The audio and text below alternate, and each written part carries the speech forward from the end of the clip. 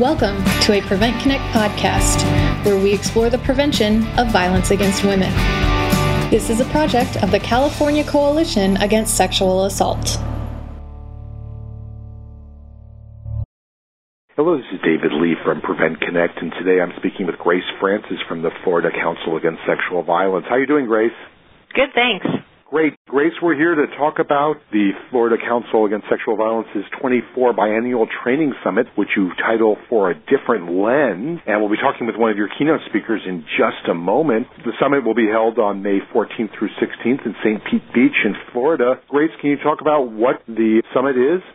Yes, it's our statewide conference that we hold every 2 years, and this year our theme is Through a Different Lens, because what we're doing is focusing on how we can do our work to prevent and respond to sexual violence in a different way. We're really excited specifically about our prevention track. We have, in addition to Choton Basu, other keynotes from Catharsis Productions and the Angel Band Project. We also have speakers from Colorado, Iowa, California, Massachusetts, New York, Pennsylvania, and all across Florida. And from New York City, we have the New York City Alliance Against Sexual Assault talking about mobilizing communities to prevent sexual violence. We have the University of South Florida explaining their project to engage bartenders as bystanders, a bystander intervention program. And we have Start Strong Boston. I'm excited about them coming to present on how they use pop culture to engage youth in prevention, specifically talking about their Breakup Summit that were featured in the New York Times Magazine. And we have a few others, including Heather Emery of Catharsis Productions doing It's Not Them, It's You, on how to develop better relationships with participants and present your message more effectively. So in addition to that, we've got about 25 other workshops, and we're just excited to have it. I think that I'm more excited about this conference and the content and the focus of the workshops than I have about any other training summit that we've done. Great. I think it's a great opportunity for people, and I really am impressed with the prevention content that you have, and you really have dedicated your speakers to this. One of your speakers is with us now. We have Choton Basu, and he is the Chief Executive Officer of Slipstream. How are you doing, Choton? Good. How are you, David? I'm doing great. And I love the title of your talk. Your talk is Beyond Brochures and Flyers, Insights into the Future of Community Engagement. So I think that's really great because so much of the work for us to be able to prevent sexual violence does take about how we're going to engage community members, not just about how we're going to provide information to them. So, Choton, what are you going to be talking about during your keynote address? I think my theme is going to be on community engagement, but specifically there's going to be three aspects of community engagement that I'm going to talk about. The first thing is just the definition of a community. So typically you look at communities as strong common interest, and I'm going to try to challenge people on that there's communities beyond what they may be looking at, and those could participate in helping with the prevention. And so I'm going to start with that as one piece of it.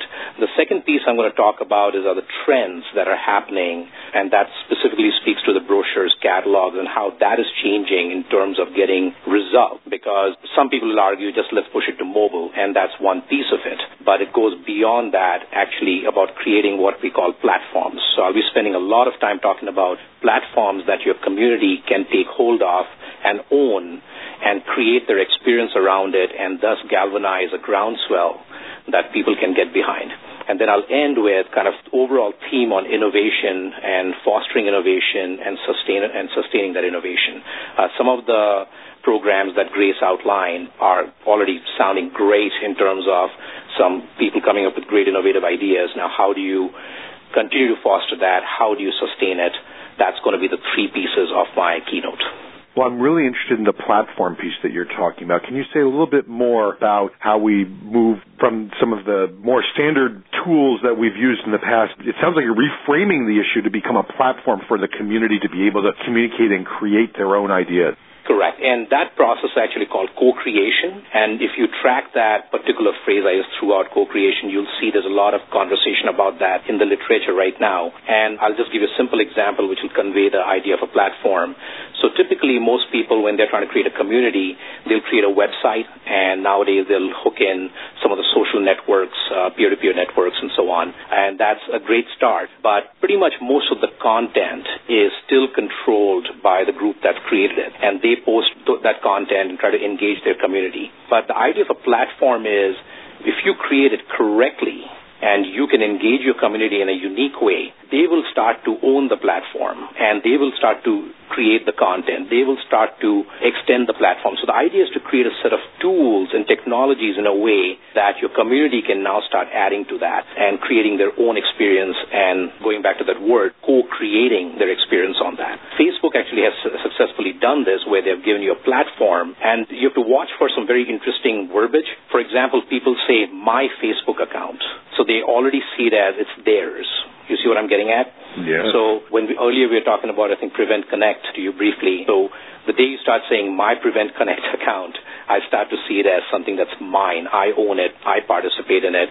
Well, it's interesting because in Prevent Connect, a lot of people really do describe themselves as being a member of the Prevent Connect community. And that's part of what we've been trying to inspire. And, in some ways, a wiki becomes another potential platform where it becomes not just someone posting information, but it allows members of the community to add their ideas and thoughts. And then we create collective knowledge, which then I think can really contribute to creating change.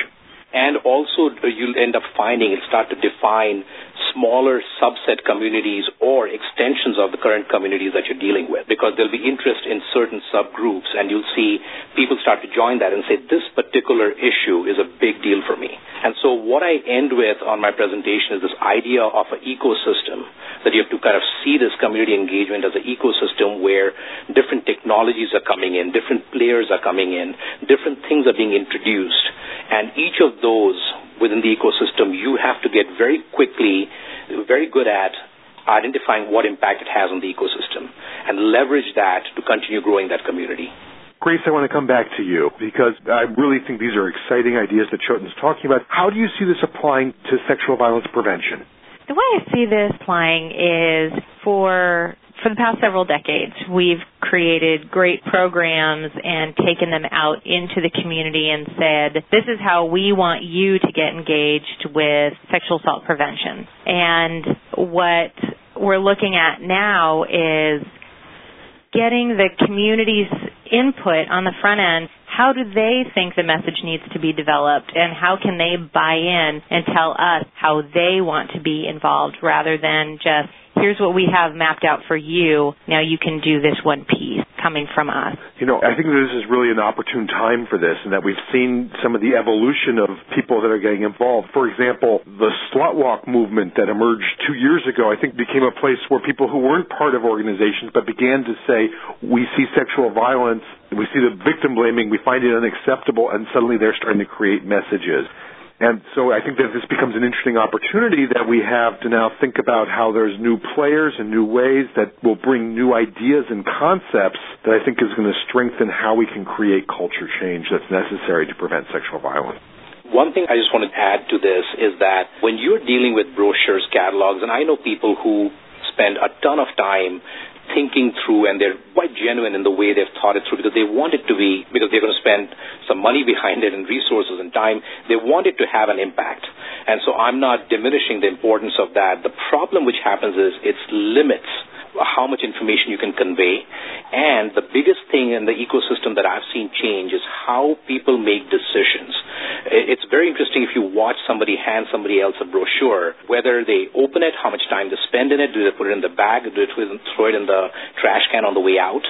Because at the end of the day, you want them to use the resources. You want them to find out about it and have an impact. So you want to use and maximize things that will reach them and help them make that decision.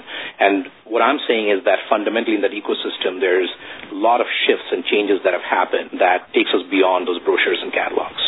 And I think when we move to talk about how we are actually going to be able to change behaviors and change the norms, which is the context for the behaviors, which I think is fundamentally what we're trying to do in our sexual violence prevention work, that it's going to take away that has to be part of those social, I'm using the word social network beyond the online social network language, but it has to be of how we relate with each other, and it sounds like the platforms become a mechanism to be able to get into those conversations. Correct. I would highly recommend for people who are looking at some of the stuff that has been happened and some examples of co-creation and how some of these trends have taken place, I would highly recommend a book called Groundswell, and that's what you want to create. You want to create a groundswell of people seeing the message and understanding how it relates to them personally, finding it completely authentic, and getting excited about it and conveying that and becoming evangelists and getting the word out there. That's what you want. You want a groundswell that, to some extent, I hate to bring this up, but the New Delhi case that happened, I think that's on your website too, is that there was a huge movement in India around that. So I would highly recommend looking into that. Right. I think it's another great example of showing, within the last year, one of my colleagues actually just returned from India of doing a 10-day tour with the State Department, talking with student activists about how to be able to take action towards ending gender-based violence in India. And so I think that we're seeing an international movement rising, and a lot of this will be a discussion that's going to be a great, exciting discussion that's going to be taking place next May at the Florida Council Against Sexual Violence's biannual training summit that's going to be held on May 14th through 16th in St. Pete Beach, Florida. And we've been speaking with Choton Basu, who is the CEO of Slipstream, who will be a keynote speaker at this training. We've also talking with Grace Francis, who works at the Florida Council Against Sexual Violence. And registration is now open for this conference. I encourage people to go, and I think it's going to be a really exciting talk. Thank you, Grace and Choton, for joining me today. Thank you, David. Thank you for listening to this Prevent Connect podcast. Prevent Connect is a project of the California Coalition Against Sexual Assault, with funding from the Centers for Disease Control and Prevention. The views presented on Prevent Connect are not necessarily the views of the United States government, the CDC, or CalCASA. To learn more about Prevent Connect, visit www.preventconnect.org. For more information about CalCASA's mission or to show your support, visit calcasa.org. That's CalCasa.org.